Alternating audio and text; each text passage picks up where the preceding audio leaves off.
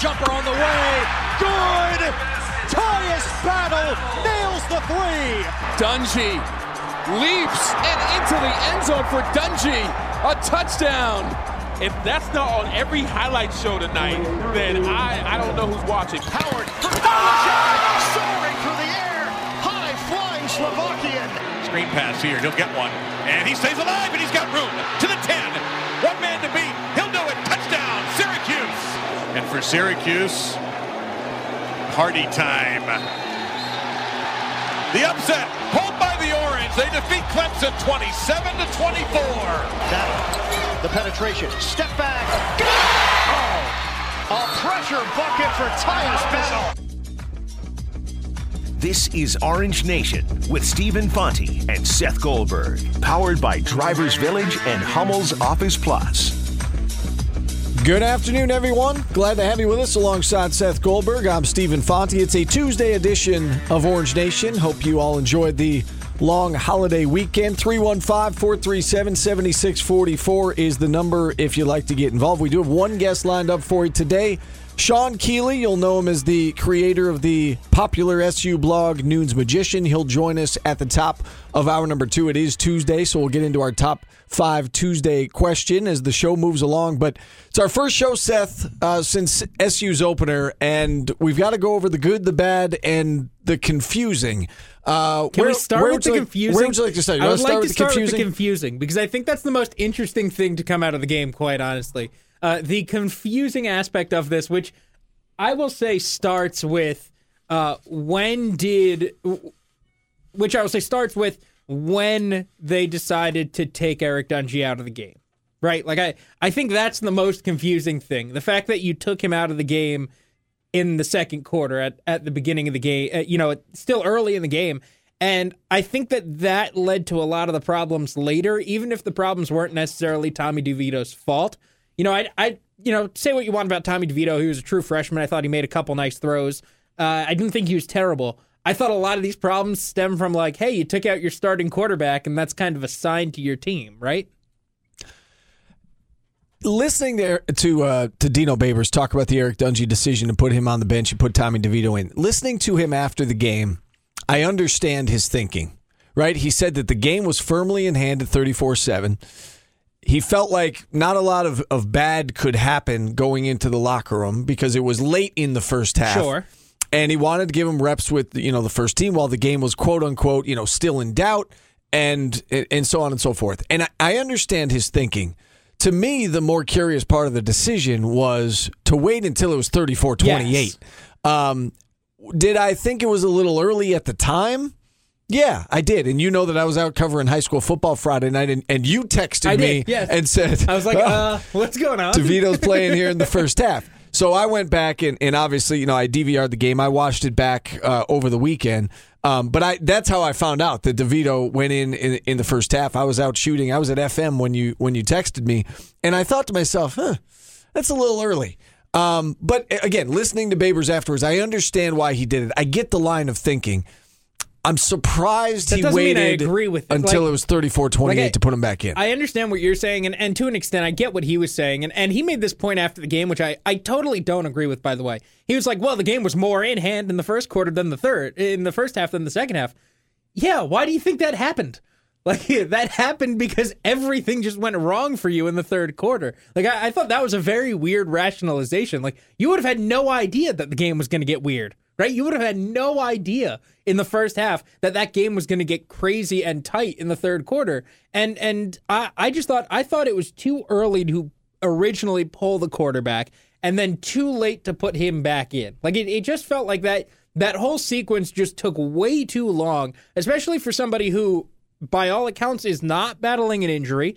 And I feel like I have to mention that because it's Eric Dungey and because he hasn't finished a season healthy and because he's gone through injury issues every single year that he's been here. But he wasn't hurt, right? That's everything we heard is he was not hurt. So if he wasn't hurt, then I really wonder why leave them in so long. Oh, I wanted to see if they could fight out of it. I think it was fairly obvious that they couldn't. Right? Like, I think it was fairly obvious, even with Eric Dungey, like, I think that they showed signs that if you took him off the field, there was going to be trouble. And then you took him off the field, and guess what happened? Like, they kind of fell apart. Yeah, so DeVito trotted out there 3:11 left in the first half. And so, again, if you're going to give him one possession, and it's 34-7 at the time, I'll buy that rationale that not a lot of bad things can happen. It's 34-7. There's 3 minutes left in the half. We'll give him a possession here and see how it goes. Sure. And then you're like, all right, still 34-7, come out of the locker room. I'm okay with the next possession. And then, very first play, Ravion Pierce fumbles, and then boom, Western Michigan goes down and scores.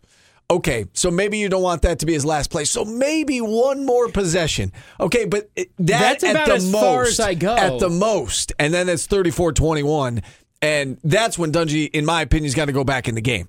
The fact that he stuck with him a little bit longer, and then Western Michigan made it 34-28. To me, that was surprising. When he went back out when it was 34-21, that's when I thought Dungey is definitely hurt. Like, yes. Whatever experiment this isn't an experiment anymore. And I believe Dave Ryan even said it on the telecast. He said, this is Tommy DeVito's game, because at that point, you just assume... There was no reason to believe that Eric Dungey was able to come back into the game at that point. You just assume at that point, if he's going back out there and it's 34-21 now, and all the momentum is on Western Michigan's side, you assume that Dungey's got to be hurt. I know I made the assumption. You made the assumption. Yeah. Everybody watching the game, Dave Ryan, who's calling the game, said it's Tommy DeVito's game, just assuming that DeVito's in the rest of the way. Dungey's got the tape on his shoulder, and you're thinking to yourself, well, he must be hurt. He can't go back out there. And we all know what happened. He went back out there. He was great. Custis made that terrific one-handed grab to give him a little breathing room and make it 41-28, and they were able to win the game, rather comfortably in the end, 55-42. It was a head-scratching decision, but again, one that it didn't come back to bite them because they got the win. We thought it was going to be a close game, and really, at the end of the day, it wasn't. Syracuse went out and did a lot of good things in that game to move to 1-0, and they're going to be 2-0. And after watching that game last night between Florida State and Virginia Tech, I'm not sure 3-0 is off the table. Florida State did not look good. Yeah, I want another week to watch Florida State because they did. When you look at the numbers afterwards, there was a lot of good that they did, right? Like their numbers are weird because they were terrible in the red zone, so they couldn't score. In the third quarter, 9 of their 10 plays were either no yards or negative yards. Yeah, that's not good. No, it's crazy. I mean, that's awful. But I want another week of Florida State. I want to see what they do next week, and then I'll make my decision for the following aren't week. Aren't they playing like Howard or something? I don't know. Or Samford. That's who they're playing. So I don't know if another week is going to tell you anything. You're not going to get anything. But I feel like I need to see more out of that team. I feel like I'm not ready yet because, sure, they could come up here and lay an egg and you could win, or like they could just be Florida State. I'm just saying it's not off the table. No, a win against right. Florida State. And we thought going into the year it wasn't off the table. After watching them last night, it's definitely not off the table. No, you're right. And I guess the point is that game on Friday night ended up being a wider margin than I think either of us thought. I mean, I was relatively close. What'd I say, 11 points? And it ended up being 13. It was essentially a 3-possession game. But it was more than that the whole time. Yeah, Western Michigan scored at the end to kind of make it, to make it 2 possessions. But I mean, that was essentially a 3-possession win. And you said that they did a lot of good. And I think for the most part they did. I mean, the first half, the defense looked really good. The offense was rolling, even if they didn't complete passes and had these issues. But I think there was also plenty of bad, right? Like there was plenty of bad there for Syracuse football. I mean, Jamal Custis is the only receiving threat they have. Devin Butler, it looks just wholly unengaged in playing football. Made 2 drops that he should have caught. 2 drops, and then there were a couple, this is the kind of stuff I don't like saying about people, but there were a couple of other routes that it looked like he could have gotten to them and didn't. The one deep ball by DeVito where he just looked like he kind of gave up on the play. Stopped. Yeah. There were a couple of passes like that it looked like he could have gotten to it, but just couldn't. And so I wonder about him. I think that we will all season long.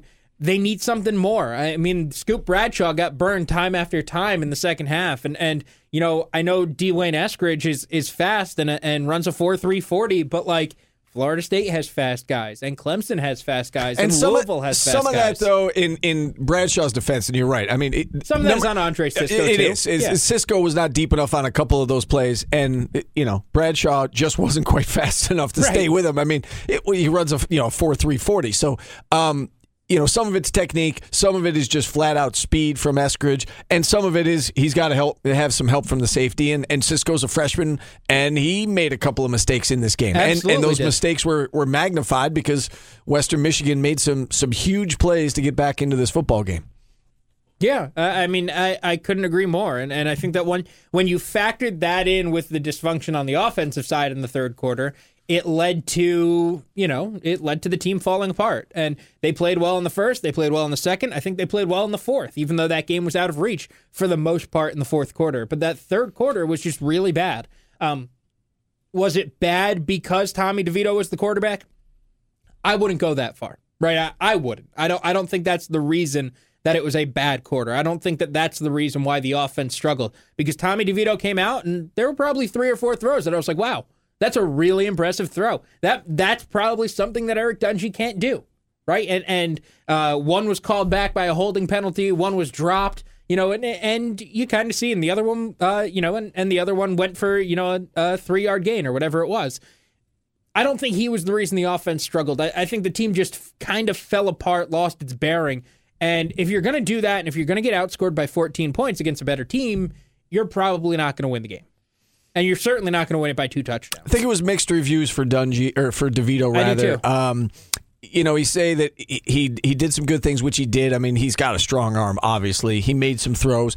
He also had the miscommunication on the handoff where he fell down. He had the again, afterwards, Baber saying that his foot was in the wrong place where Aaron Service stepped out on the 3rd and short, and then he fell down again. You can't blame him for Ravion Pierce's fumble, obviously. Nope. You can't blame him for the fact that the defense gave up big plays for Western Michigan to get back into it. But he contributed to it. I mean, let's put it this way. You say he's not to blame for the offense sputtering. He was partly to blame for the offense sputtering on a couple of those possessions, like the miscommunication on the handoff and the falling down on the 3rd and short and not being able to hand the ball off. So it didn't hum like it hums when Eric Dungey is out there. Well, and I think that's to be expected. You got a senior who's been playing 4 years, and you got a redshirt freshman who hasn't played at all in 2 years. Well, and isn't it also because DeVito, while he showed he can run, like that's not his thing, and Eric Dungey ran for 200 yards the other day. And he made it look easy, too. Yes, he made it look very easy. He ran for 200 yards on 15 carries. And, he wasn't great throwing the ball. He was 7 of 17. Yeah, sure, there were drops. But, he didn't have a great day passing, and this offense wasn't moving the ball in the passing game, but he ran for 200 yards. And when your quarterback runs for 200 yards, the offense is going to look better. Tommy DeVito, he can run, not like that. He can move. He's mobile enough to move around in the pocket. He's not running for 200 yards. So it seems like, things just kind of change when you have that different quarterback in. They're just 2 very different quarterbacks, and I think that played a part in the changes in the offense and how things looked in the third quarter. So I said we have to go over the good, the bad, and the confusing. We certainly handled the confusing with the Dino Babers going away from Eric Dungey for 5 possessions before bringing him back when it was a 34-28 game. By the way, yeah, scored on all but one of Eric Dungey's possessions. Scored on the first 9. Yes, and then at the end they had the one that kind of stalled. But yeah, 9 for 9, couple of field goals, 7 touchdowns. I mean, it was incredible. The bad or the not so good. I mean, Devin Butler was not what we expected him to be, but it is one game, and fortunately for Syracuse, Jamal Custis had a terrific game, and so maybe you say you want to give Florida State another game or two. Let's give it Devin Butler another game or two and see if he improves. But he had a rough night. Tommy DeVito, again, mixed reviews for Tommy. So I'm not going to say that he was bad either. The defense was bad in the second half. I mean, the defense was bad. And you look at the stats after the game. Head-scratching stat from this game. Western Michigan averaged 9.7 yards per play for the entire game. 9.7 yards per play. With a good defensive first half. Yeah. I mean, that shows you how bad the SU defense was in the second half. And I do think that that's concerning. The fact that, again, it was missed tackles. It was, missed assignments. It was getting burned for the big play. Dwayne Eskridge had 240 receiving yards.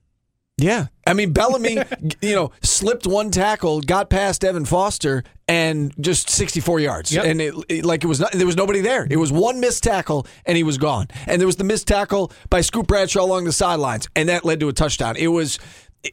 Those things can't happen if you're going to, to be a good team and take that proverbial next step. That can't happen. And we saw a lot of those same mistakes from the past kind of sneak up on this team. Absolutely. On Friday. 315-437-7644. To the phone lines we go. Dom in Syracuse kicking us off on the show today. Hey, Dom. Hey, guys. Just some quick hitters about the game. There's a lot of meat on this bone. So going into the game, what did we assume? We assumed a porous defense. We got a porous defense. We went into the game saying that the offense could not wholly run through Tony Dungey alone, or through Dungey alone. What happened? The offense ran through Dungey alone. I think I don't. At first, I thought going to DeVito was a bad move. I mean, I think everyone thought, why are we going to him so early? Why did we stick with him so long? But as the game progressed, when I saw how much Dungey was running around, I thought to myself, this guy is not lasting a full season. We'd better get DeVito some meaningful reps so that he is comfortable. And I think what happened during that game, it was bright lights. He had some jitters. I'm not really worried about DeVito much at all. The same with the defense.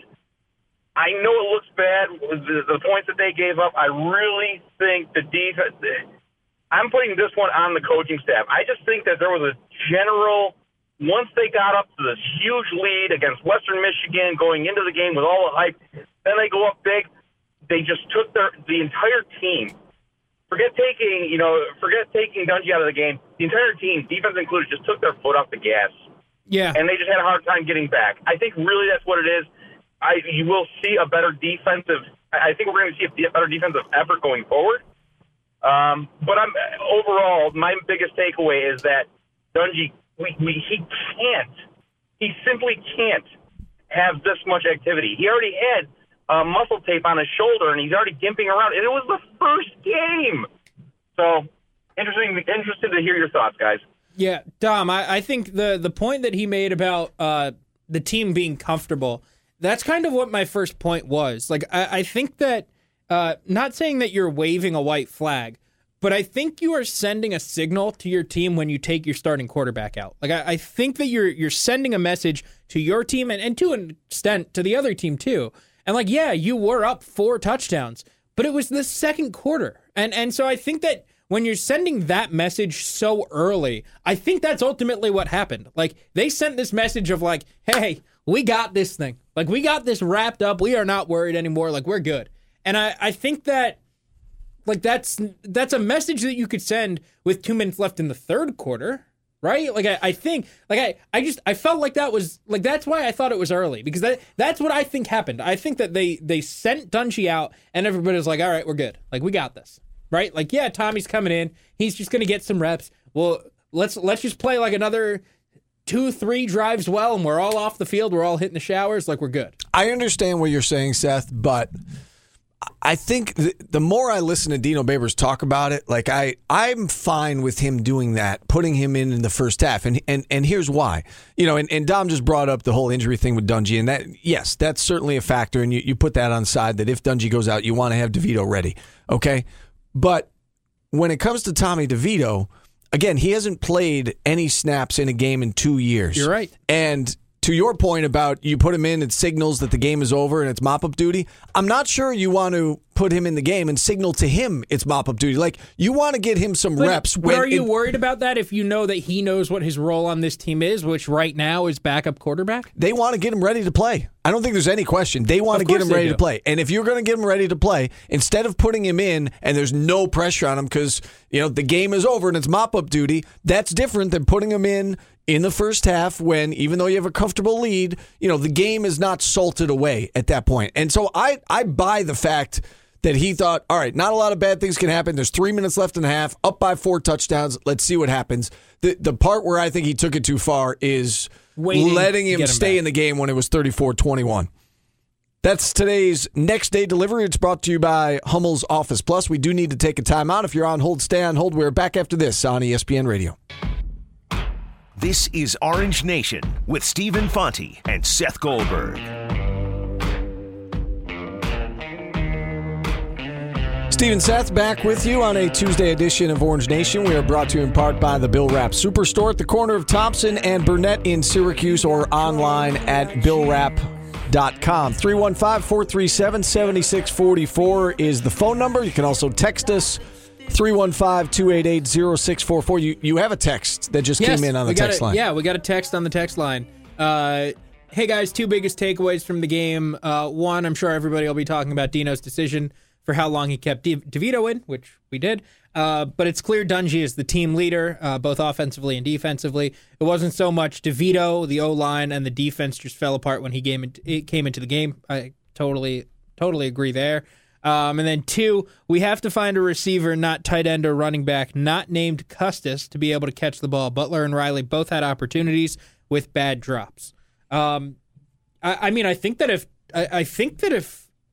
Ravion Pierce steps up, like, you don't mind that. You would like another receiver, but I don't think you worry about it being a tight end versus a receiver. I do agree that, like, they need another receiver, like, not running back, right? How about the catch Mo Neal made, by the way? Right, I know what you're saying. You don't want, like, Mo Neal or Dante Strickland being your second leading receiver. You know, if your tight end is and like, you've got another wide receiver who's doing a good job, like, I don't think you're as concerned about that. I do agree on the Mo Neal, Dante Strickland part. Like, you don't want them being one of your leading receivers. And let's not give up on Devin Butler just yet. I know it wasn't his finest hour. I think the reason why maybe people will, right, or people are quicker to do it is because we saw these same problems last year, right? Like, this isn't new. Well, and again, everybody is anointing, well, someone other than Custis. Like, we know we have Custis. Like, let's keep in mind, you say we saw it last year. Custis for 3 years was I tweeted this out on just Friday. Disappeared. I tweeted this out on Friday night. He had more receiving yards Friday than he had in his career. So, like, I get it. He played great, and it's fortunate for Syracuse that he played great. But when you assume that he's going to be Steve Ishmael this year, like, let's see him do it for 3-4 games in a row. Speaking and not of just nice catches. You know, and Babers even made it a point after the game to say that, you know, he did not have a good spring. He was kind of so-so in the fall and, you know, over the summer, and he had a great first game, and you hope that he keeps it up. And yes, that catch was fantastic. Back to the phone lines we go. Steve in North Syracuse is up next on Orange Nation. Thanks for waiting, Steve. How are you today? I'm fine. There were 97 points in the game, and you could probably make 97 points about the game, but I'll try to cut it down a bit because I don't want to take up your whole show here. Firstly, we can't underestimate how good a win this was, because this was a very iffy game on the road against a supposedly lesser conference team, but one that had been in the Cotton Bowl 2 years ago. 6-6 last year, despite losing 21 guys, and the 21 guys were all back. And I think they expected to beat us, and we beat them, and that was an essential game to get if we're to have the kind of season that we hope to have. So with all the dissection of the game, I think we have to remember to appreciate what a good win it was. Somebody on the forum I'm on suggested that we went vanilla with all of our strategies offensively and defensively because we didn't want to show Florida State anything. I can't imagine we went vanilla in this game because this was the game that we had to win. You were talking about Butler there and the kind of game he has. There were a number of posters who were at the game and said that they saw a confrontation on the sidelines between Butler and McKinley Williams after one of his plays where he didn't put forth enough effort, and Butler actually took a swing at him. But after that, they noticed that Butler, while he wasn't making a lot of catches, he was making some great blocks downfield. So maybe some of that got through to him, and we'll see more in the future. But this is a third year of Dino Babers, and in a third year of a coaching tenure, you have a lot of guys who were inherited guys who, because of their experience, are starting, and you have a lot of younger guys who were recruited by the current coach. And in this case, most people seem to agree that the younger guys may turn out to be better players. So the coach has a dilemma. Does he want to stick with the experienced players or bring on the younger guys? And we showed an example of what can happen favorably. I thought when Scoop Bradshaw was replaced by Trill Williams, and suddenly those long passes to Eskridge were not there anymore. They still gained, but they did it in increments because the cushion that they gave him. But I think there are a lot of positions where a younger guy is bigger, stronger, faster, might be able to do more things, and it'll be interesting to see how willing Babers is to bring in some of the younger guys as we move along. A lot of them will probably play against Wagner, and how they play may determine how the rest of the season goes. I also, just a couple of more points here. The kicking game was tremendous in Syracuse favor in this game. I actually computed it. When we got the ball, each team got the ball 16 times. We were a total of 621 yards from our own goal line. When we got the ball, they were a total of 332 yards. So that's 289 more yards that they had to travel to score. They outgained us by 61 yards, but I think that the field position we got from the kicking game was tremendous. I don't think much at all of the fair catch rule on the new fair catch rule on the kickoffs. I saw 2 kickoff returns for touchdowns in game Saturday that were not only exciting plays but huge plays in those games. And a guy making a fair catch at the 2 with nobody around him has no idea whether he might be able to do that or not. And it just, at the same time, he's getting his team an automatic 23 yards by doing so. It's almost like the NBA rule where you inbounds under your basket, call a timeout, and you get the ball at half court. I just think it's a very bad rule, and we'll have to see how long we go with that. And my final point is I think they should have kicked the field goal up 20 with 4.5 minutes to go, because I think there's a lot more difference between being up 23 in that situation versus 20 than there is being up 27 versus 23. We wouldn't have had to sweat it out so much down the stretch if we'd gotten it up to 23 points. All right, Steve, a lot there. Appreciate you checking in. Hang on one second. We said, we talked about the confusing part of the game, the not so good. Under the good column for me was definitely special teams, and we had yet to talk about it yet. But Andre Schmidt was a surprise that he was the place kicker, and he came in, did his job, and he did it well. Yeah, I thought he did a good job. I thought special teams did a really good job overall. He had 2 big guys returning kicks multiple times, and nobody fumbled. It was a successful night. One of the points that Steve brought up that I wanted to pass on, that I wanted to hit on. Playing young guys over older guys, I don't think they're going to have any problem with that. I think that you play the guys who give you the best chance of winning, and whether that is the senior who's just happened to be here and been the best in previous years, or the new freshman who's there and better. Andre Sisco is a starter on this team. Trill Williams, I think, is going to play a lot more in the secondary. I don't worry about them balancing that. I think they'll figure that out. Back to the phone lines we go. Brendan in Manly is up next on the show. Thanks for waiting, Brendan. How are you today? Good, guys. How are you? Good. Good. I'm not sure I have a lot of points left. I think Steve hit it from every conceivable angle that there possibly is. I don't have any statistics to back it up, but I'm just going to go off of what I saw to the naked eye. I agree 100%. I called you guys last week, talked about the importance of this game. So first and foremost, they went on the road, won a game. They obviously have not been good at doing it over the past couple of years, so that's the positives. But the negative thing, I was thinking about the DeVito quarterback change, and I had a couple thoughts. I think that Syracuse missed a golden opportunity to really put a stamp on the beginning of this season. If Dungey played that entire game, I don't think it's out of the realm of possibilities. They could have put up 70-plus points on Western Michigan. They could have beat them by 30 or 40 as opposed to a 2-score game. I think for other teams looking on and seeing Syracuse going to Western Michigan on the road, putting up those kind of points would have really instilled some fear into our opponents. So I think that Coach Babers might have made a mistake by pulling them. And the second point that I wanted to make is I don't understand what the mentality is, and I don't want to call for anybody's job by any means, but I mean this in all due sincerity, and I know it's one game. I'm not trying to be cheesy here, but how does Brian Ward still have a position as a defensive coordinator at Syracuse University? The amount of points this team gives up is absolutely absurd. I know they're going to a different defensive scheme this year, and I hope that they can turn things around, but again, I don't want to call for anybody's job, but I know that Schaefer did it a couple years ago going to Leicester on the offensive coordinator. What do you guys think? Do you think that this is the kind of guy that should be leading this defense, or do you think that they should maybe, if this keeps up halfway through the season and giving up 40, 50 points a game, do you see any changes being made on that side of the ball?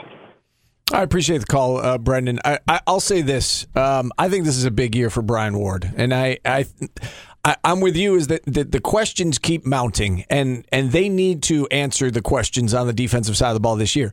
I forget who the caller was. We had a caller early. It was our first caller who said about the defense. We expected to have a defense that couldn't stop anybody. I'm not sure that's true. I don't think so. We thought it would be better this year. We talked about that the defensive line was going to be better and the secondary was going to be better. The defensive line racked up 2 sacks in this game, and the secondary gave up a lot of big plays. And we expected, all right, well, the linebackers are a question mark. Not sure they can stop the run. I get that the linebackers are new. So fine, they get a pass there. But by and large, the defense giving up 42 points in this game after they played so well in the first half, I think it's concerning. And I'm not calling for anybody's job either, but I'll say this. This is an important year for Brian Ward, and they've got to do better than that. I couldn't agree more. I'm not calling for his job right now. I don't know that I will because I don't really like doing that. But at the same time, it's a big year, and the defense has to step up. We've seen over the first 2+ years that they've struggled, and if you're going to do this again, and if you're going to struggle, I should say, if you're going to struggle from the jump and not just at the end of the year when you are playing tougher teams with less bodies and not your best bodies, you're going to have issues. I've said this about the team as a whole, that the excuses are kind of out the window this year. Dungey's a 4th-year player, 3rd year in the system. You can no longer use the excuse that a lot of these guys are Schaefer's guys, or that you don't have the ACC caliber of player. You're playing with Big East players. A lot of those excuses are out the window, and I'll go to the defensive side of the ball. A lot of Brian Ward's excuses are out the window about, well, it's a new system and we're playing with a player that was recruited by a different coach and they're not used to this scheme and they don't fit and so on and so forth. It's the 3rd year. They've got to do better than what we saw on Friday, plain and simple. We do need to take another time out. 315-437-7644. Back after this on ESPN Radio. This is Orange Nation with Stephen Fonte and Seth Goldberg. Steve and Seth back with you on a Tuesday edition of Orange Nation. Onondaga Community College's Workforce Development Program. Learn the skills local employees need in just 2 to 8 months. For more information, go to sunyocc.edu/workforce. As we go back to the phone lines now, Scooter in Jamesville has been waiting patiently. Hey, Scooter, how are you today? Guys, good. What happened last night with Florida State? I saw. We discussed on the before. I saw that coming a mile away. Yeah, I mean his system and the players. Just what something we talked about. Dino Babers bringing his system and the.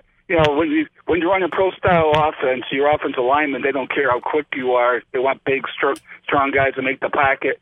Maybe 350 pounders. And if he's going to run his style like a South Florida, he wants what Dino Babers got. He wants smaller offensive linemen. It's going to take a couple years. So that's why I thought this year might be the year we can get Florida State. And it's a 12 noon game. And by the way, Seth, he said give him a couple games.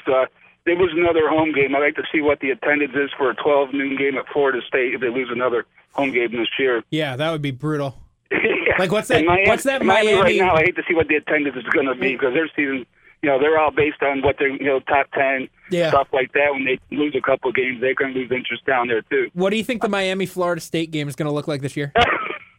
It's going to be interesting from the standpoint both teams are struggling in offense, and this is going to be very interesting when you think of the old days of the Miami Florida State games.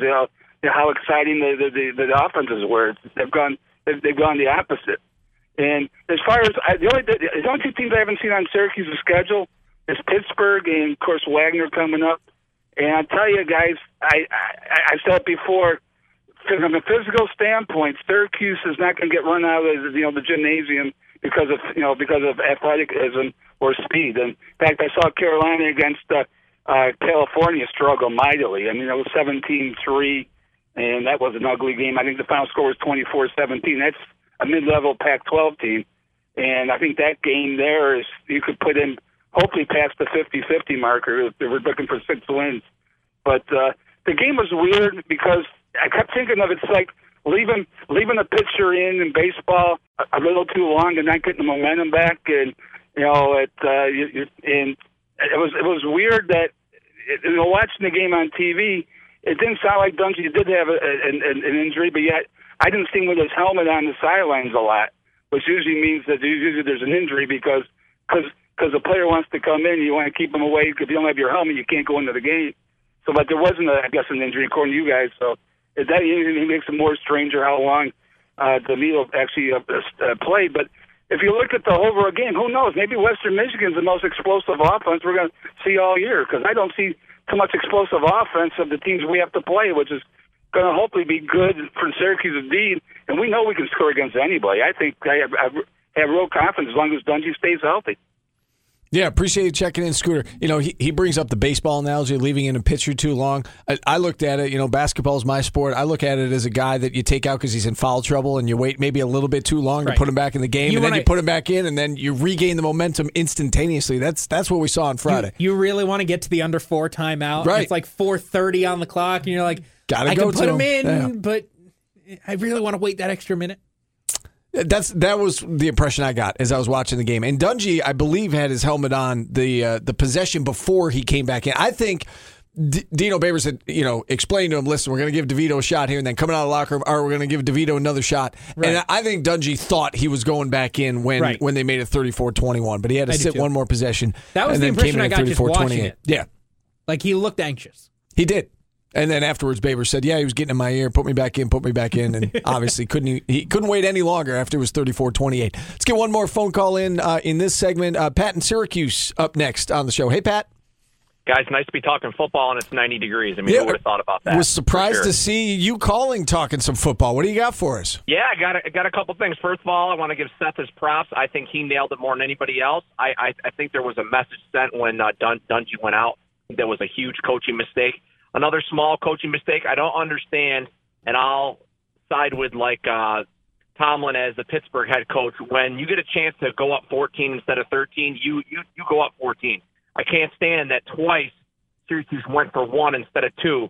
I believe the percentages show that if you go for 2-3 times in a row, you have a chance to get more points, and that's the percentages versus going for 1 3 times in a row. But that's a story for another day. I just didn't like it. I didn't like the fact that when we were basically up 13, we should have been up 14. And I thought there was a lot of coaching mistakes in there. And I also want to give your previous caller there, Brandon, he had a good point about this defensive coordinator. And, Steve, I thought you did a good job of kind of answering it without answering it. I mean, nobody wants to call for anybody's jobs, but I still don't understand what we're even trying to accomplish with the horses we have on defense based on our schemes. It's a recipe for disaster. I think we have more depth, and this is what I want you guys to comment on for me. I'm hoping that this team has some more depth, because wouldn't it be nice to get to a bowl game? And my final point real quick is interesting what North Carolina did with their football stadium. They downsized capacity to get better seats. Do you guys think we're ever going to get 50,000 for football? If not, what do you think the likelihood is that with the basketball and football sharing the arena that they do look at the seating arrangements to maybe give some better accommodations and less capacity? Because, I mean, when's the last time we had over 40,000 in that place? That's a good question. I mean, I know they did it. 40 I know they did it for one of 48. the Clemsons. I know they did it. I think they did it for the one of the LSU games when they were up here, right? Yeah, and 10,000 were LSU fans. Stand by. Right, exactly. That's the problem. Clemson last year was 42 plus. And let's see. So even if you go from 50 to 42, I don't know. I just don't think they'll do it. LSU in 2015 was 43. So for the marquee opponents, they're getting 40 plus for the for the better opponents. But the problem with that though, Pat, is and I think they'll do something with the seating when they redo the dome. Like that's the indication, right? But third phase though, right? Third phase is what they're talking about. But one of the problems is that also affects your basketball seating capacity, right? Like it does bring it down a little bit. It does knock it. For sure. So I think they've got to balance that. Yeah, I appreciate you checking in, Pat. We do have to take a time out here. I don't know as if they're going to scale back. I think that the hope is that they start winning games.